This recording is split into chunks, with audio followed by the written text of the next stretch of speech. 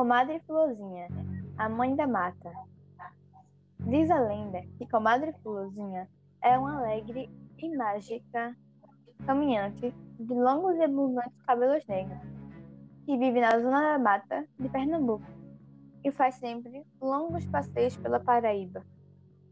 A Comadre Fulozinha dedica seu tempo para proteger plantas e animais no que resta de áreas de floresta do Nordeste. Misteriosa. Dizem que Fulozinha aparece e desaparece no piscar de olhos, sem deixar rastros. Brincalhona, diverte-se fazendo e desfazendo tranças na casa dos cavalos. Mas quando o assunto é a proteção da natureza, torna-se séria. Com os caçadores, usa a tática dos assobios para desorientá-los, até fazê-los perder a caça.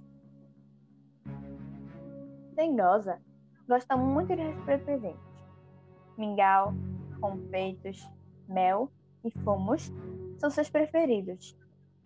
Em prefere ser chamada mesmo de Fulozinha, que é o sotaque típico do Nordeste. Contam que quando emburrada, dá nós em rabos de cavalo e que para desatar, só com prazer. Dizem que Fulozinha nasceu no período colonial, na mesma época do Saci e do Curupira, e que é parenta próxima do Caipora.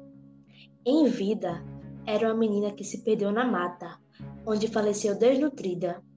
Desde então, seu espírito vive vagando e aterrorizando quem destrói a natureza ou quem a chama de cabocla, porque deste nome ela não gosta mesmo.